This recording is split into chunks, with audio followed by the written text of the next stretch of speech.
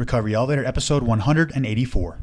I went back for my next visit to the doctor, and I said, well, I stopped drinking, and because I heard it, I read that it has some interaction with the liver, it puts stress on the liver. My doctor said, well, you can probably have a couple drinks, each night. And I thought, all right,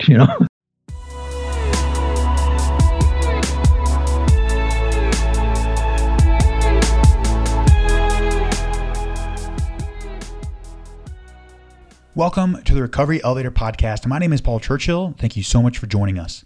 According to the Recovery Elevator sobriety tracker on my phone, it has been 3.9 years since my last drink.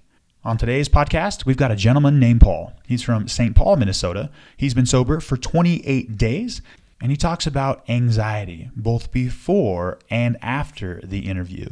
In fact, I'm going to read an email that I got from Paul after we hear from Paul. That's a lot of Pauls in that statement. St. Paul, I'm Paul, he's Paul. What a great name.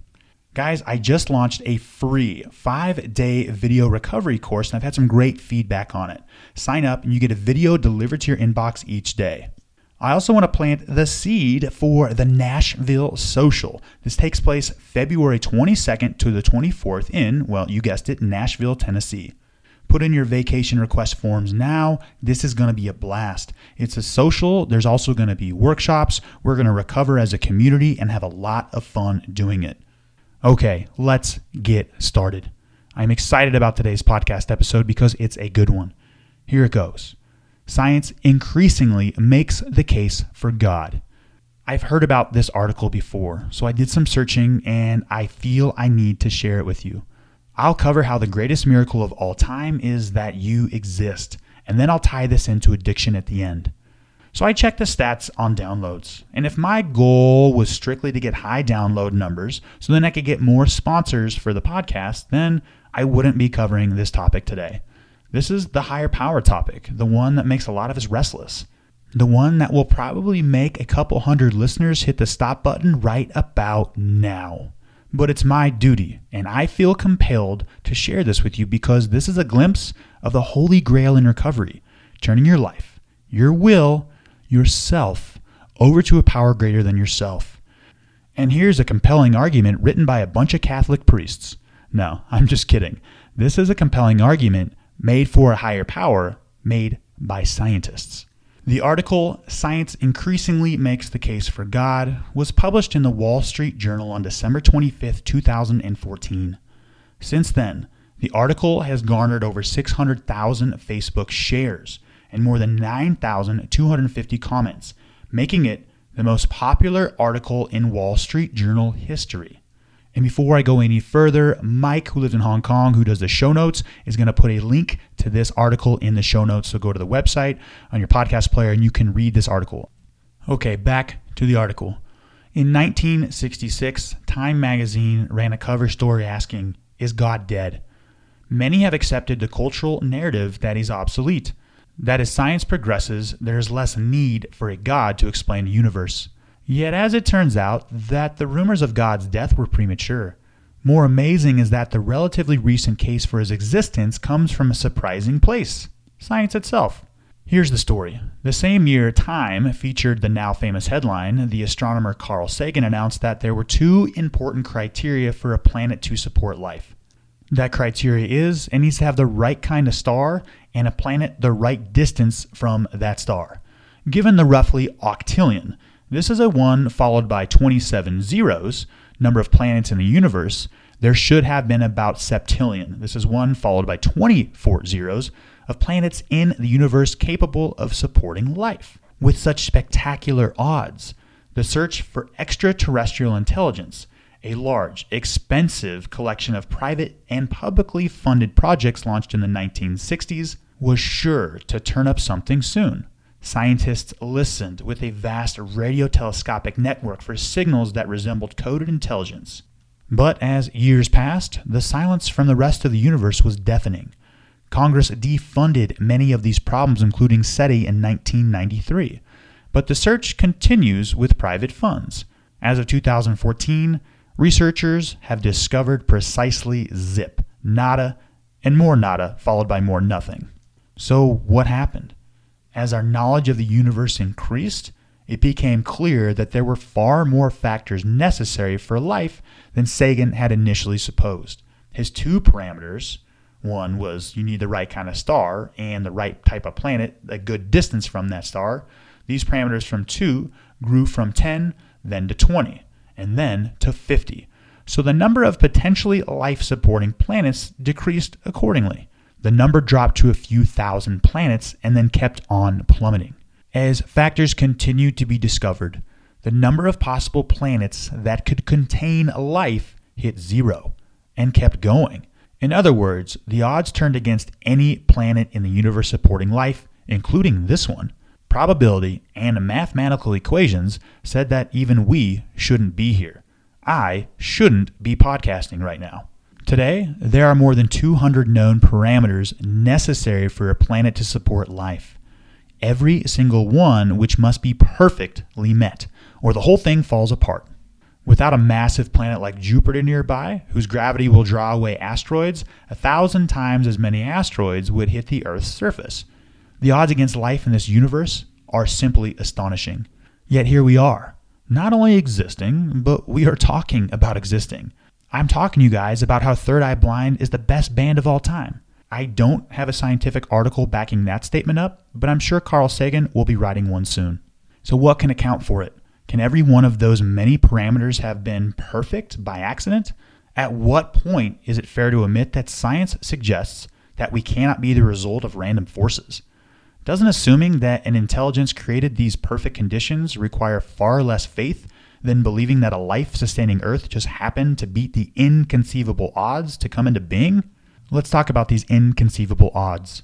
The fine-tuning necessary for life to exist on a planet is nothing compared with the fine-tuning required for the universe to exist at all. For example, astrophysicists now know that the values of the 4 fundamental forces, gravity, the electromagnetic force, and the strong and the weak nuclear forces, were determined less than 1/1,000,000th of a second after the Big Bang. Alter any one value in the universe could not exist.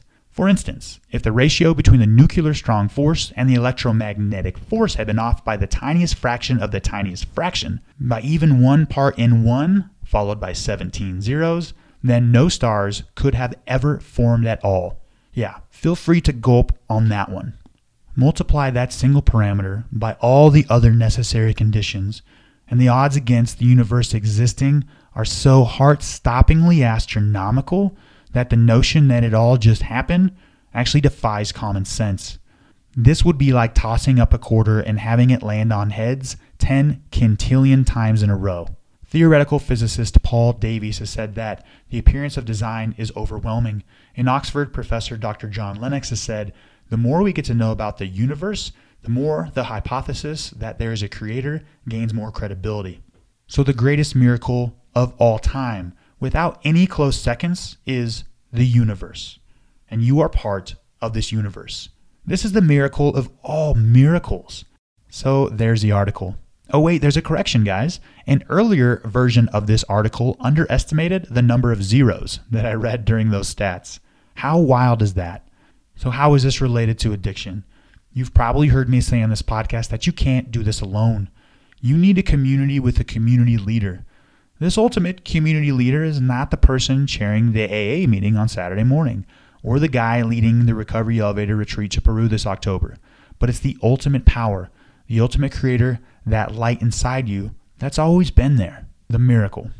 So you've probably heard in recovery, and if you've been to an AA meeting, you've definitely heard this, because 7 out of the 12 steps reference this higher power. You've probably heard that you need to turn your life over to a higher power.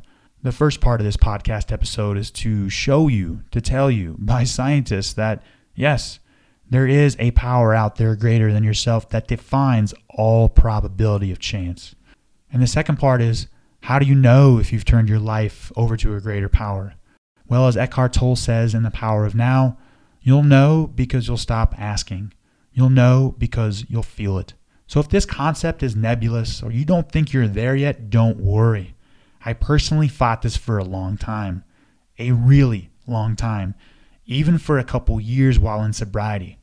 So no matter where you're at in your recovery journey, it's important to keep this message in the back of your mind, because God, the higher power, the creator, is also in the back of your mind at all times. Now, before we hear from Paul, let's hear from my favorite resource in recovery, Cafe RE. The most important thing I've learned while doing the Recovery Elevator podcast is we can't do this alone. Believe me, I tried for over 2 years and it was painful. So here's the good news. With Cafe RE, you get access to a confidential and unsearchable Facebook group 24 hours a day. There, you can get instant accountability and genuine connection with others who also wish to lead a life without alcohol. In Cafe RE, you'll find that being sober is a tremendous opportunity and not a sacrifice. For $14 a month, you can join the conversation, be paired with an accountability partner, attend educational online webinars, attend online meetups, attend in-person Cafe RE meetups, and participate in book club. Go to recoveryelevator.com and use the promo code OPPORTUNITY to waive the setup fee. Again, use the promo code OPPORTUNITY to waive the setup fee. I hope to see you there. Paul, how are you? I'm doing great. Yeah, perfect. Thanks for joining us, Paul. Let's get right into this. How long have you been sober? 28 days, going on 29. Nice job. Congratulations, Paul. Thank you. Yeah. Another thing I want to mention, great name, by the way. Yes, I agree. Yeah. Our moms did something right. A lot of things right, but started us off. That's a big tailwind. Great name. That's right. Yeah. Before we get any further, Paul, give listeners a little background about yourself. Maybe where you're from, what you do for a living, your age, do you have a family, and what do you like to do for fun? Okay. Well, I'm 67 years old. I live in the Minneapolis, St. Paul area. I'm actually in St. Paul. There's Twin City, also called the Twin Cities. I am retired. I just retired about end of March, and I have a wife. I got 2 kids, 2 grandchildren. What I do for fun, I have an internet radio show that I do once a month, and I also have an internet radio station that I kind of neglected right now, but I enjoy doing that. Also, I like cooking. I'm trying some new recipes lately. What else? Well, I like films. And did I say I was married? Yes, I'm married. I have a beautiful wife right now. My third wife. Third one is the best. Third one's a choice or whatever it is. So, Paul, anyway. I'm still working on my first there. Hold your horses, buddy. Yeah, I know. And otherwise, I am kind of an introvert, so I actually, as far as what I like to do for fun, I don't really mind spending time by myself. So I think that's about it for now. Paul, this sounds exciting. It's clear you're on a new chapter of your life. You retired in end of March, June 1st, sobriety date. Yeah, this is exciting, and it's exciting, right? And I'm sure you've played the tape in your head, and like, yeah, this is exciting. However, the first couple words that Paul said to me when I answered the Skype phone call was, there's a little bit of anxiety underneath everything, and that's fine. And Paul, that's awesome. You mentioned it. We're going to cover that in depth in this podcast episode. I think it's a really cool opportunity because anxiety, it's prevalent. It's prevalent while we're drinking. For me, it was a lot better after quitting drinking, but it was still there. So, yeah, we're going to get there. And I want us to say right off the bat, thank you for being open and transparent. Thank you. Yeah, so we're going to get to the anxiety thing, but give listeners a little background about your drinking. Describe your drinking habits, how much you drank, perhaps when you started, what that was like, and then the progression into when it was not normal drinking. Did you ever put any rules into place to try to quit? And also try to give us ages or dates. Sure. Actually, I've been working on a timeline, which I don't have a real precise one yet because I have some really curiosities about that. But if I go back to my early days when I was in my 20s, I think I drank like other people, I think.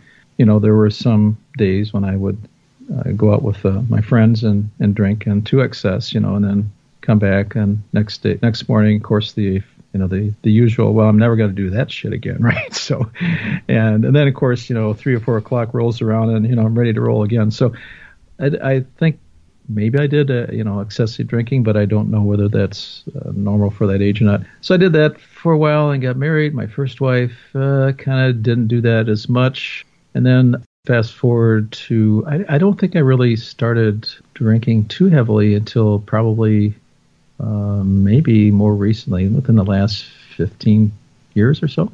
And so I found myself kind of experimenting with mixing drinks, the kind of a culture that probably, timeline on that, probably around 2003, something like that.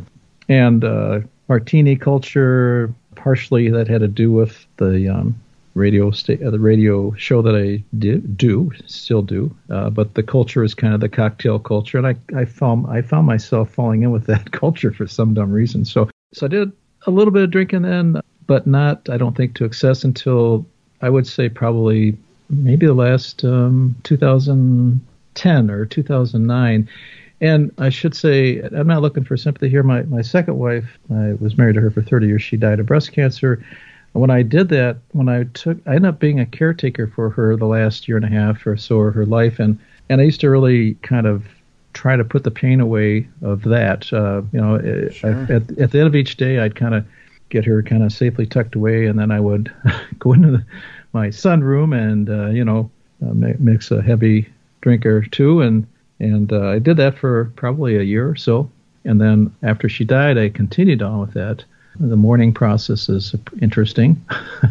I think I tried to subdue the pain. I do self-medicating with alcohol, I think.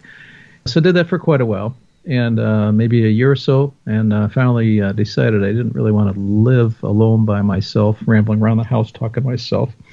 So I ventured out in the Match.com world, found myself my third wife, and I really, when we started dating, I found that I didn't really drink that much.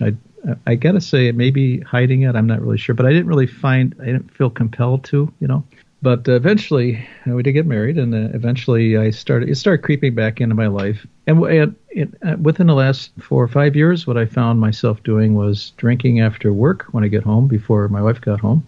I remember distinctly the first time I did this was on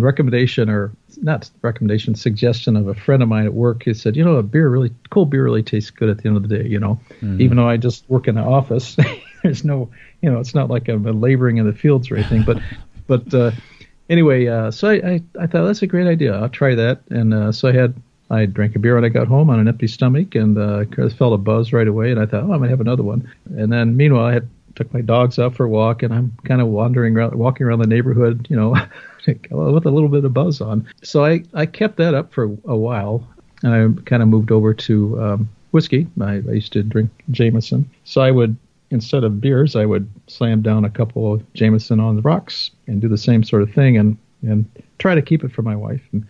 And so by the time she got home, I would appear to have had just be casually drinking a cocktail, but in reality, I had maybe 2 or 3 drinks and was already well on my way to being a little bit plowed. So that was a habit for quite a while, up until I retired. End of March, right, you said? End of March, yeah, right.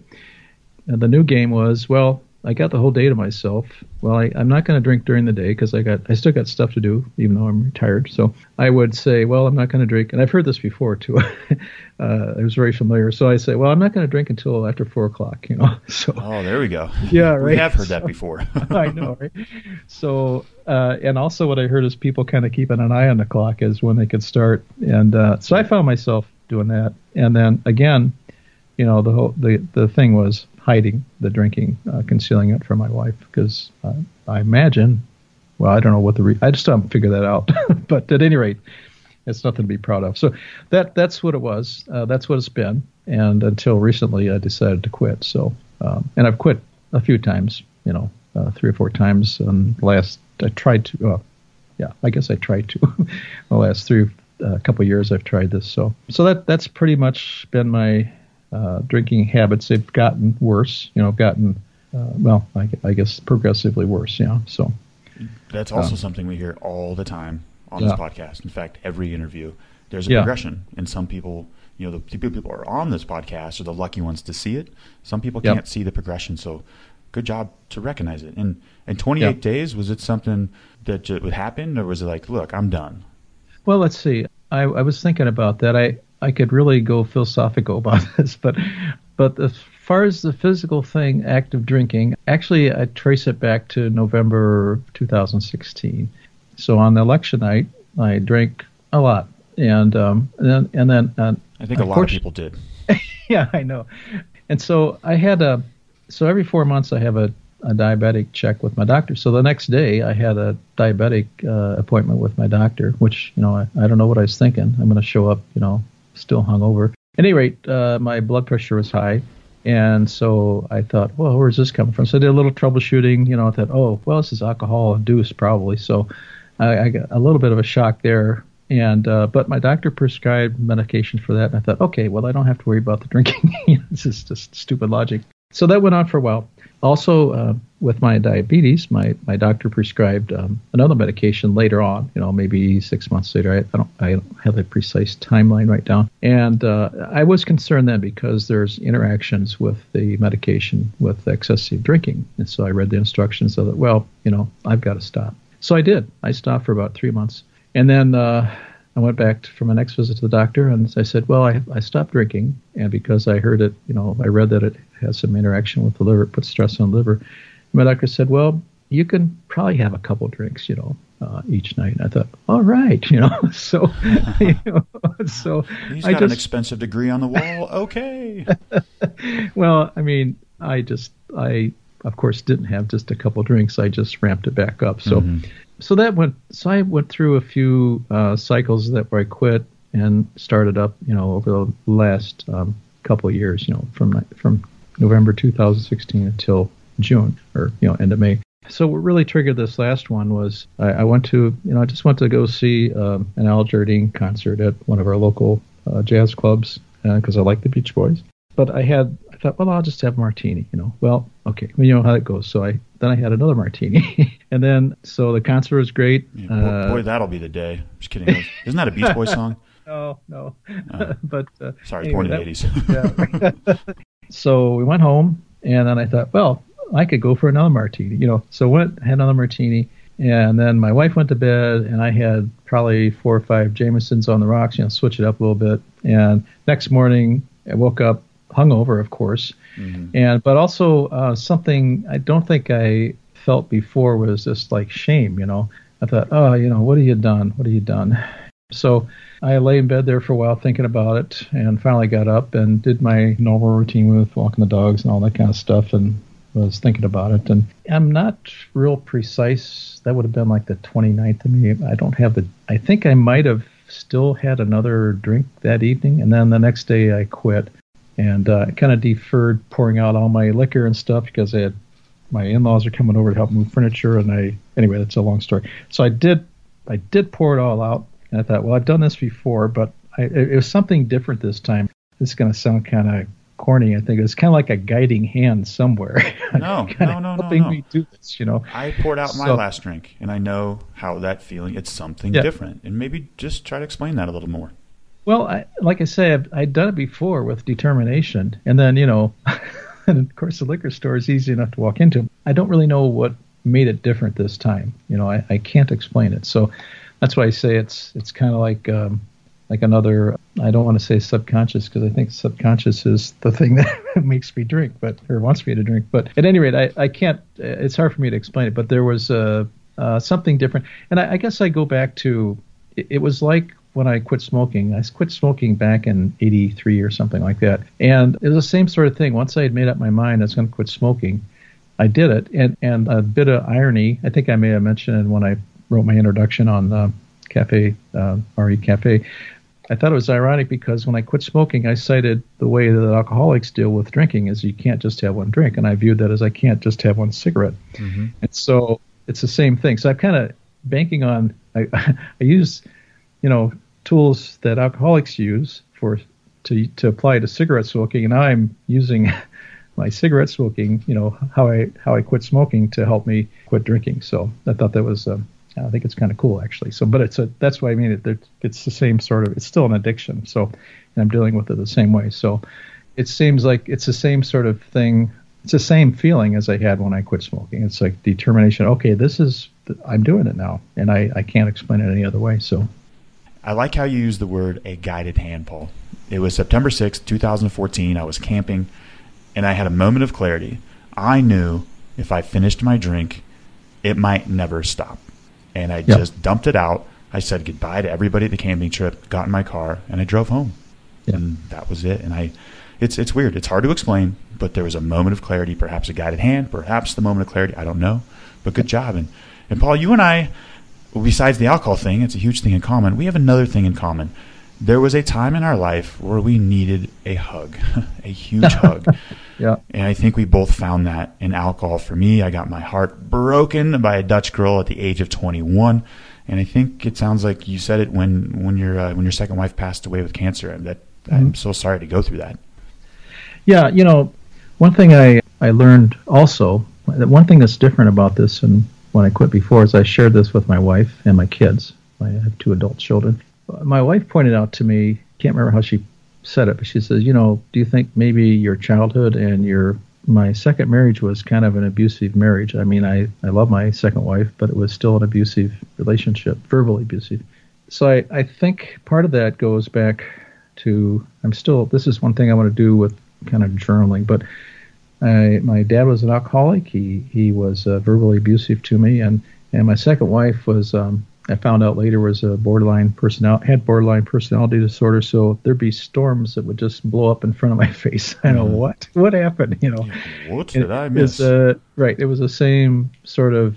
It took me a really, really long time to figure out, hey, this is not me. So almost my entire life. So, but I think you're right there about the hug. I'm still kind of exploring that and trying to figure out. That's why I mentioned before, and I thought, well, the mechanical thing of stopping drinking is one thing, but where did the drinking problem really start? Well, I think, and not to whine about it, but I think it went back to my childhood of verbal abuse and learning to have low self-esteem and not feeling too good about myself. So I think that's what it is. But, Paul, you're not whining at all. In fact, that's the whole point of this journey, is because we've heard the drinking is but a symptom. We drink to cover up a void and internal pain, and you got to go back as far as you got to go back to find it. And there was issues in my childhood that were tough, but I know that at age 21, that's what tipped me over the fence. I got my heart broken. I needed a hug, and I found that hug in liquid format, ethanol with a couple additives added to it, and I got a huge hug for like 5 to 6 years, and then the hug stopped working. Yeah. You were getting back to the anxiety part. The thing that alcohol did for me was I would be able to do that kind of a sigh. I'd feel like kind of wound up, and if I had a couple drinks in me right away, then for a moment I would have that feeling. I'm starting to actually feel that sigh now. Like right naturally. Now? Today or like right now? Periodically. I mean, I just noticed it kind of coming over me. Oh, I can do it, So I think the anxiety is kind of wearing off. I'm hopeful about. But anyway, that's what I use alcohol for. That's the most immediate symptom anyway. Was that? So I think this is a great time to cover anxiety.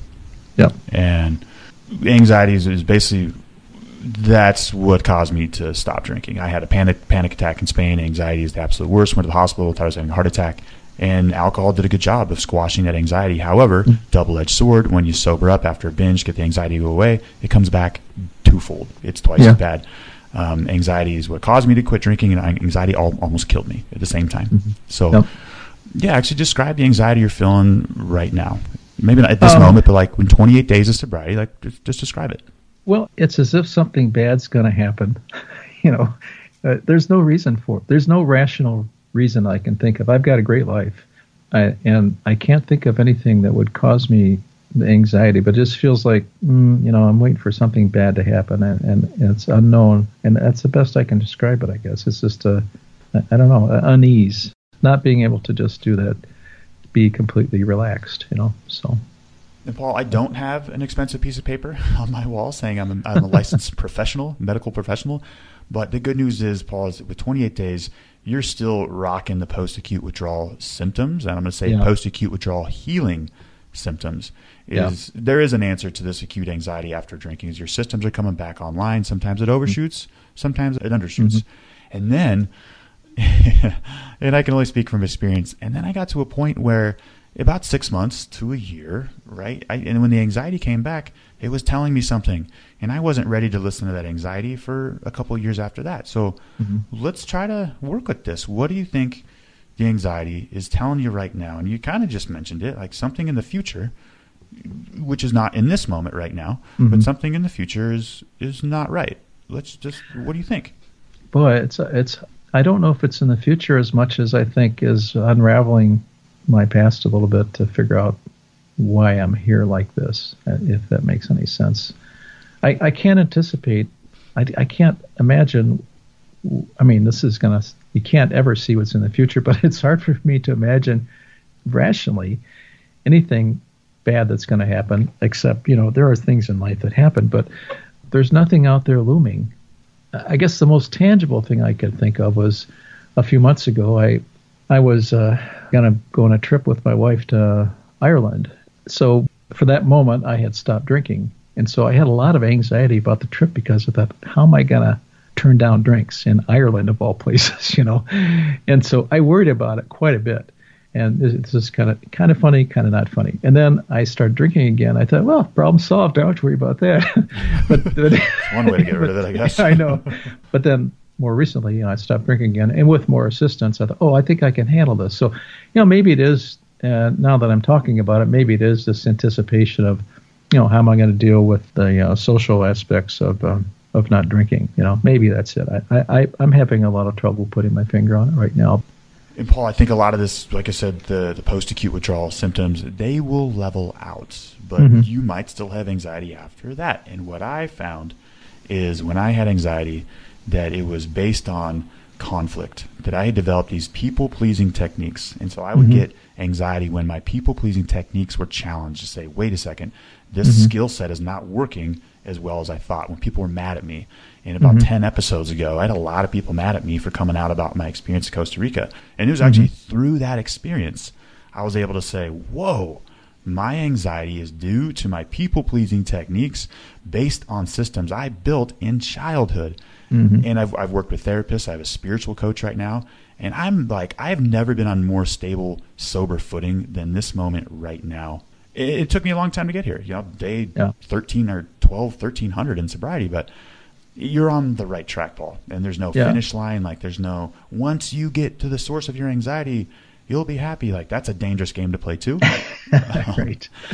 We just need to focus on like the now, and it's easier said than done. But I just did an episode that just says the key to liberation is in the now, right now. And it's easier to say like, look, this trip's not here yet. The future's not here yet. Way easier said than done. But in meditation, like that's where I've been going lately.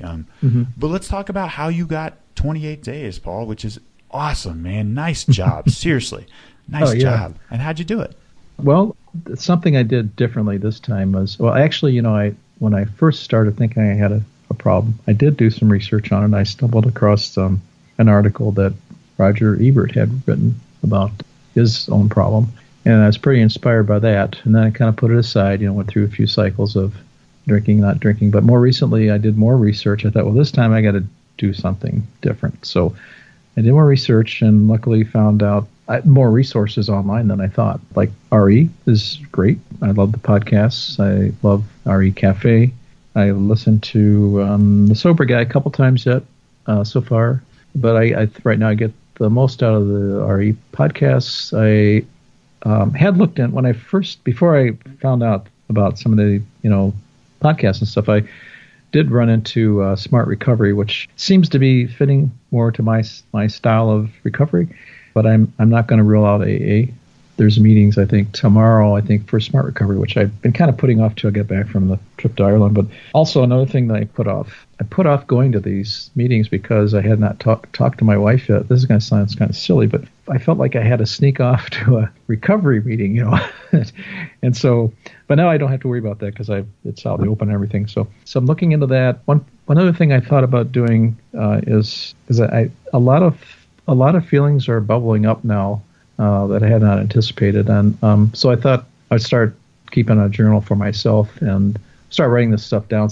It's like a big puzzle to me right now to figure out how I got here. And I don't know if I'll ever figure it out, but it just seems like I'd like to get it down on paper and that would help me maybe have stuff kind of pop out at me. So well, actually, Paul, I skipped something real important earlier. With the anxiety is everything has to be felt. Feelings from age 1, 2, 3, everything has to be felt. And a lot of that anxiety could be just that. Your body is only going to allow you to feel what you can feel and handle and tolerate. But some of that stuff could be years of emotions that just have been squashed and coming up. Boy, that's one thing I have really noticed is that I've had some thoughts of my childhood and both good and bad, that come up. And I don't know whether the alcohol pushes that down. I don't know what the science is on that, but I just noticed that some of it is popping up now. So, and I don't mind it. It's sometimes emotional, sometimes not, but it's just kind of interesting, I think. So, yeah, but, absolutely. Let me ask you a question about the future. Yeah, but in an optimistic light, what's on your bucket list, Paul? I know from like outside looking in, I'm like, wow, he quit drinking, he's retired. This is so awesome. It is. But it is. But at the I'm same time, I think anxiety though, right? Yeah, but your feelings are justified. There's nothing wrong with your anxiety. And you mentioned the word shame. I really want to avoid you saying like, this Paul recovery guy said I should be happy, right? Don't worry about that. Like if you're feeling anxiety, like just roll with it. Just sit in a chair and be like, hey, this is it. This is what's supposed to happen right now. But what would you like to accomplish on your bucket list? Well, so one of my bucket list things was to go to Ireland, which I got out of the way. Nice. I shouldn't say get out of the way. Oh yeah, checklist. Damn it. What's next? No, I'd like to. For some reason, I'd like to visit Paris. So there's some traveling. I would like to learn how to do horseback riding, which I know you're allergic to them, so that wouldn't be on your list. So just going to mention that, Paul. Yeah. Thank you for going there. Yeah, I've had I have a couple guitars that are almost like new because I haven't played them very much. Actually, they're not like new, but I want to take some guitar lessons. I've just plunked around with them. I'm not too bad on it, but I'd like to get more structure on that. So that's one thing I'd like to do. Let's see what else. I can't think of anything right now, but there's more, I'm sure. Well, I want to put more work into my. I've got this kind of dormant internet radio station. I'd like to put more work into that. So. Yeah, you said an internet radio show. Is that a podcast? And what do you talk about? Well, yeah, it's actually a music show. It's kind of vintage. It's just kind of an eclectic. At least my show is kind of eclectic music, and I put together a show. It becomes a podcast. It is technically a podcast. This is one long MP3. I sent it off to the radio station, and they schedule it to be broadcast, and they make it available as podcasts after that. So, but I do a remote show. It's a radio station in Los Angeles that I kind of latched onto years ago because I like just the variety of music, and so they asked me if I wanted to participate as a DJ there, and so I now have over the years got a little amateur studio, which is where I'm at right now, actually. So I'll transcribe vinyl to MP3. Scratches and all, and also collect MP3s, new MP3s, whatever music I think will fit. And that's what I do. So that is so cool. And this has been bugging me for 31 minutes and 6 seconds now. Who does sing that song, That'll Be the Day? Oh, let's see. I think it's Aerosmith. Oh, that's Buddy Holly. Holly. I knew it wasn't Aerosmith. I think it's Buddy Holly. Yeah, Aerosmith. Yeah, it's a big hit. They did a great cover of it. Yeah. Buddy Holly. Yeah, I knew it wasn't the Beach Boys. What's your favorite Beach Boys song? Oh boy, the titles are escaping right now. Help me, Brenda. Help me, Brenda. Oh, there's it's Rhonda. I'm just kidding. Yeah, there's so Brian Williams is a very good lyricist, and there's one song. It's Till I Die. It's a beautiful song, and then wouldn't it be? I can't remember the title right now. It's stupid. But the movie Love Actually used it at the end. I can't remember the name of the song. Paul McCartney thought it was the best song ever. I can't remember the name of it right now. So wouldn't it be nice or something like that? So anyway, they're both beautiful songs. Wish they all could be Nevada. That's also a good one. No, that doesn't sound right. Whatever. Screw it. California Girl. Oh, that's it. Paul, we have reached the rapid fire round. If you could answer these questions within 30 to 60 seconds, that would be great. Are you ready? Yes. All right. Worst memory from drinking, Paul? Well, one thing I didn't mention before is I was very surprised to have blackouts. And a couple times I don't need to get into the details, but it's just very unsettling for me. So it ironic because it's a memory of not a memory. So yeah. But very scary, I thought. Did you ever have any moments where you realized, I can't control my drinking? Yeah. Oh, yeah. A lot of them, actually. It's like my wife told me that when I had said something, we hang out in the sunroom a lot, and she told me something I said, and I thought, wow, I didn't remember saying that, So, and I didn't think she was lying, so I knew I had blacked out, and that's really odd, really scary. I think that you can just do stuff and not remember it. So. And what's your plan in sobriety moving forward, Paul? Well, one thing I'm really lucky about, I feel like I got like a beachhead right now, what I do want to follow up with the SMART recovery. I do want to check out AA. I actually, a couple years ago when I got the scare, I did check out one AA meeting. It just didn't feel right, and I didn't go back, but it doesn't say, I'm not slamming, I just didn't fit for me. But so I'm going to do those. I'm still going to check them out. Continue with the RE Cafe. I love that. I love hearing, what other people going through, and it really gives me a lot of insight into, that this drinking thing is just but one facet of their lives. So it's very, I think I'll do the journaling, like I mentioned. I think that's going to be helpful. So I think one thing I was going to mention is that I'm lucky to have my wife who was able to, her previous husband was an alcoholic as well. So she has a lot of insight into this and has been very helpful and very understanding. And I view that as a kind of a really like a secret weapon I have I feel comfortable talking to her about it, and it's really great. So that's really where I'm headed right now. I'm sure I'll probably uncover more stuff, as I move on. So, yeah. Yeah, bring her on board. That's great. Nice job. Yeah. And in regards to sobriety, Paul, what's the best advice you've ever received? Well, I hadn't heard it before, but I heard it after I quit. Most recently, and today is the best day to quit, because that's kind of what I was thinking when I dumped out my most recent purging of the liquor. It was, why wait? Do it now. And that's why I say that the kind of the guiding hand didn't let me object. It just, I'm dumping this stuff out. And so I think that's the most fitting piece of advice I've gotten. Yeah, and more on that line, today is the very best chance you have to get sober in terms of the progression. I love it. And what parting piece of guidance can you give to listeners who are in recovery or thinking about getting sober? Well, I think the most significant thing I've found is sharing it with somebody, and I had never done that before. So like sharing it with my wife, sharing it with my kids. I made a point of talking to each one of my kids, my wife, about what's going on there. It was such a relief. And the other thing is, be kind to yourself, don't believe what other people tell you about you, unless it's good, but so. And Paul, before we depart, give listeners your own customized, you might be an alcoholic gift line. Well, it's not a revelation, but I think you might be an alcoholic if you're researching whether you're an alcoholic. It just seems like a no-brainer now. So yeah, that's profound though. I mean, it's just like internal mystery of question. Do I have a drinking problem? And you can solve it pretty quick if you're just listening to Recovery Podcast. Yeah, there you go. Right. Yep. So, Paul, thank you so much for joining us. Great stuff.